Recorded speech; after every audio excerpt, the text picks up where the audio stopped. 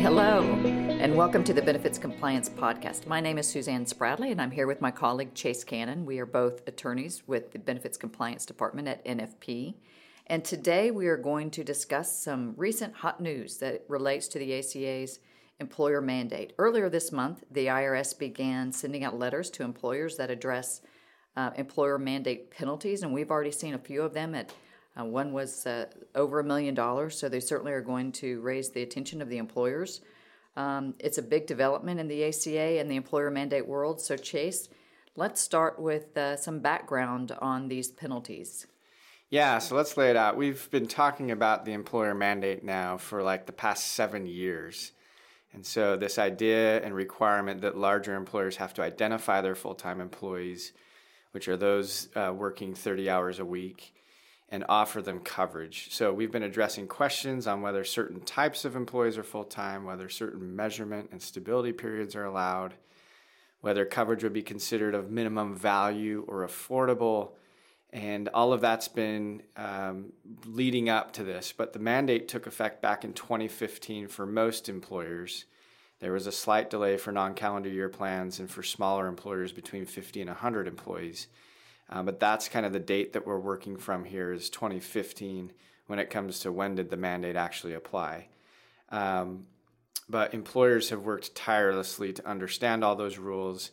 And there was actually some question as to whether the employer mandate would actually ever be enforced. And if we look back to the beginning of this year, President Trump issued his executive order asking agencies to do what they can to avoid the burdens of the ACA. And so some thought that that might mean the IRS would take a less stringent position with respect to enforcing the employer mandate. Congress debated endlessly, it seemed, this year whether they might repeal the ACA or at least the employer and individual mandates. So we thought maybe that would be some relief here for the employer mandate, but that never happened. And so now finally we are actually starting to see the IRS act on its enforcement obligations. They are starting to send letters to employers regarding potential employer mandate penalties. And I say potential because this is slightly different than a tax assessment at this point. Oh, that's a good point. So, Chase, tell me what's in the notice and talk about whether it's a tax assessment or a penalty. Right. So this is a great question. The notice is actually called IRS Letter 226J, and I have no idea where they came up with that lettering and numbering, but it's not a tax assessment yet. It's slightly different than the IRS sending out a demand payment letter. So it's basically the IRS saying, we've reviewed your 1094C and your 1095Cs, and we reviewed information from the exchanges, and we believe that you, Mr. Employer, owe us X amount for your failure to offer coverage to your full-time employees as required under the employer mandate. So no, it's not an immediate demand for payment of the penalty, but it's really the first step towards that. So I will say Chase comes to us prior to being at NFP. He was with the IRS in Washington, D.C., so he has good insight into the workings of the IRS. So it's not a demand for payment yet, but it eventually could become one.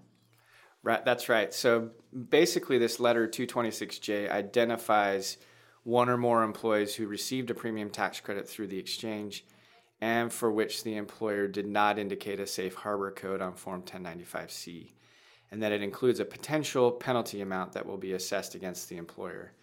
So I mentioned earlier this 2015 was sort of the first year this mandate took effect, so the letters we're seeing now relate to the 2015 calendar year. So on letter 226J, there's a date by which the employer has to respond, and that's an important date. Obviously, anytime you get a letter from a governmental agency and there's a deadline by which you have to respond, pay attention to that. So they have to respond within that 30 days.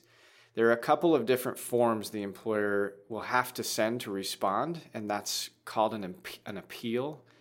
We won't get into the details on the specific numbering with those appeal forms, but it's just the idea is you're opening this conversation with the IRS regarding whether or not the employer actually owes a penalty.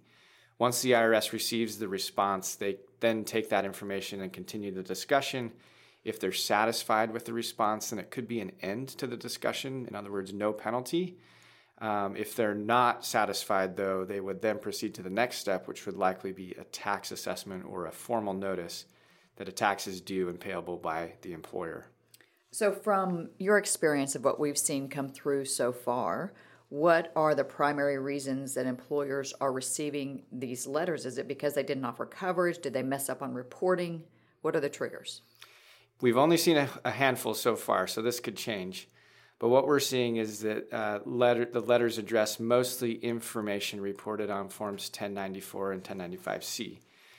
For example, one company reported on their 1094C that they did not make an offer of coverage to at least 70% of its full-time employees. Remember, 70% was the threshold back in 2015 to avoid the higher penalty A. So this company actually did offer coverage to all of its full-time employees, or at least that's what they're saying. But the information was reported incorrectly by the payroll vendor on the Form 1094C, or again, that's what the employer is claiming, that this was the payroll vendor's fault, who they had engaged to do the reporting on their behalf. But this really brings up the primary point of this conversation, and something that we've been trying to beat the drum on for the past 4 or 5 years. If the IRS thinks the employer owes a penalty, if they've sent this letter saying, hey, we have some information here that leads us to believe you didn't offer coverage as you were required to, then the onus shifts to the employer to prove otherwise. So the burden of proof really is on the employer to show documentation or provide some type of substantiation that the IRS is incorrect in their letter. So I think part of the challenge here is when you say that the third-party vendor did so incorrectly. I don't know that will hold water with the IRS. And so the onus is back on the employer to check what the third-party vendor is doing, I would imagine. Yes, that's a great point. Just because you engage a vendor to do the reporting does not get you as the employer out of sort of the end result here, which is, did you offer coverage or not? And so let's look at an example. If the IRS takes the position that an employee was employed as a full-time employee and was not offered coverage, and the employer would want to appeal that by claiming that the employee was not actually employed during that time. So in other words, he wasn't the responsibility of the employer. So to support that appeal, the employer would need to have employment records showing the employee's employment dates. Another example would be if the employee was employed but was not actually full-time, so there was, again, no obligation to offer coverage, the employer would need employment records showing hours worked by the employee.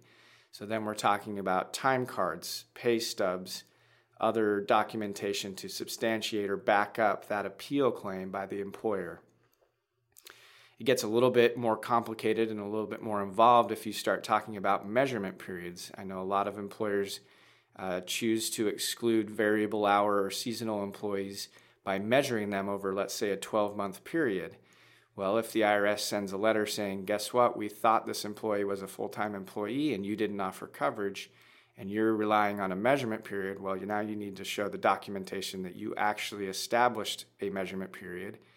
So perhaps looking at plan documents, and then also the actual hours worked during that measurement period, as well as the calculations showing that they did not average 30 hours per week during that measurement period. So this documentation could go on, depending on the reason for the IRS letter and the reason for the employer's appeal. Another major issue that we have seen come up, and throughout the last 4 or 5 years, we got a lot of questions on this. How do we document a waiver of coverage? Maybe you did offer the coverage and they just chose not to take it. Do you have a signed waiver? Do you have some type of record to show that the offer was made and that they either waived it affirmatively or had the chance to enroll and did not enroll? So for some employers, this will not be difficult to go back to 2015 because they've done online enrollment. They have the documentation from those systems to back that up. They've used a tracking system again that was through a tool that produces reports on those employees who were run through the measurement periods. But certainly if you're paper-based, that's going to be much more difficult to gather that documentation. So it seems like there's really a lot of reasons to have documentation, whether it be to prove that they were full-time or that they were in a measurement period. And this is something that we definitely have tried to hammer home for a long period. We're now seeing it come down to, again, just basic forms of record keeping. Yeah, that's exactly the point here. One of the letters that we saw come from the IRS came to the employer, and they, again, said we offered coverage, but they don't have great records to show that. They're putting themselves in a difficult situation in not having those records. So really this letter 226J, it's really now where the rubber meets the road for employers.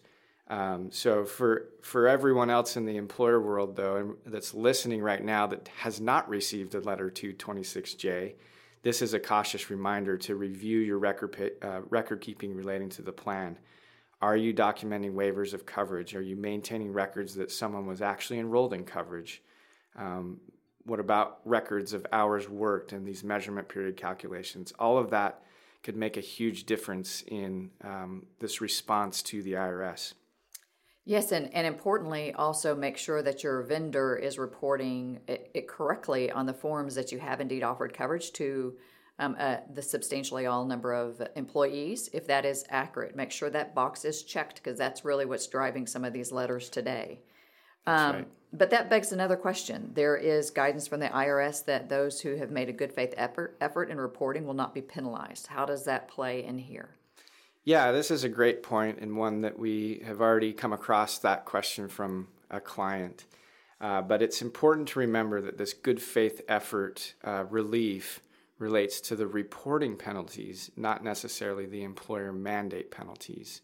So if an employer does everything they can to report on time and they enter a few wrong codes on lines 14, 15, or 16 of 1095C, then they can rely on this good faith effort relief to claim that the reporting penalties should not apply. So keeping those two separate, there's a separate tax penalty if you just fail to file Form 1094C or 1095C as you're required. That's a different penalty than what Letter 226J is addressing. That's the penalty under the employer mandate of 4980H of the Internal Revenue Code. So it's a separate section of the code, meaning separate penalty, and the good faith effort relief under the reporting does not necessarily apply under the employer mandate penalty. So a reporting error can potentially lead to the IRS assessing a penalty under the employer mandate. We've discussed at least one example of this. Because the IRS can take a tax filing on its face, meaning the information on that tax filing can lead them to do something, then becomes the employer's obligation to refute that with the documentation we discussed. So I think what we're seeing a lot of here is some low-hanging fruit for the IRS. It's very easy for them to see a 1094C that indicates no coverage was offered and send a letter 226J. And start that process, and then the onus shifts to the employer. And if they have great records, they'll be able to defend themselves. If they don't, it could potentially lead to an employer mandate penalty. Thank you, Chase, for giving us an overview of this subject. I know it's very timely. We certainly are hearing about it from our clients. It'll be interesting to see how this plays out through the appeal process. We hope none of you receive a letter 226J. If you do, know that you do have an opportunity to refute that potential penalty, so long as you have the proper documentation. We have suggested certain documentation on the podcast today. The IRS has not prescribed a specific type of documentation that they will review and accept, so we can't tell you for certain what your IRS agent will want to see, but we are giving examples of what they may ask for or what may satisfy that. But you will need to work with an outside counsel if you need further confirmation on that, or as you work with your IRS agent. We do want to let you know that we do have a webinar that is live next Wednesday on this topic, and we do have a white paper as well that you can request from your broker. So that is it for our podcast today, and with that, we want to say it's a wrap. It's a wrap. Thank you.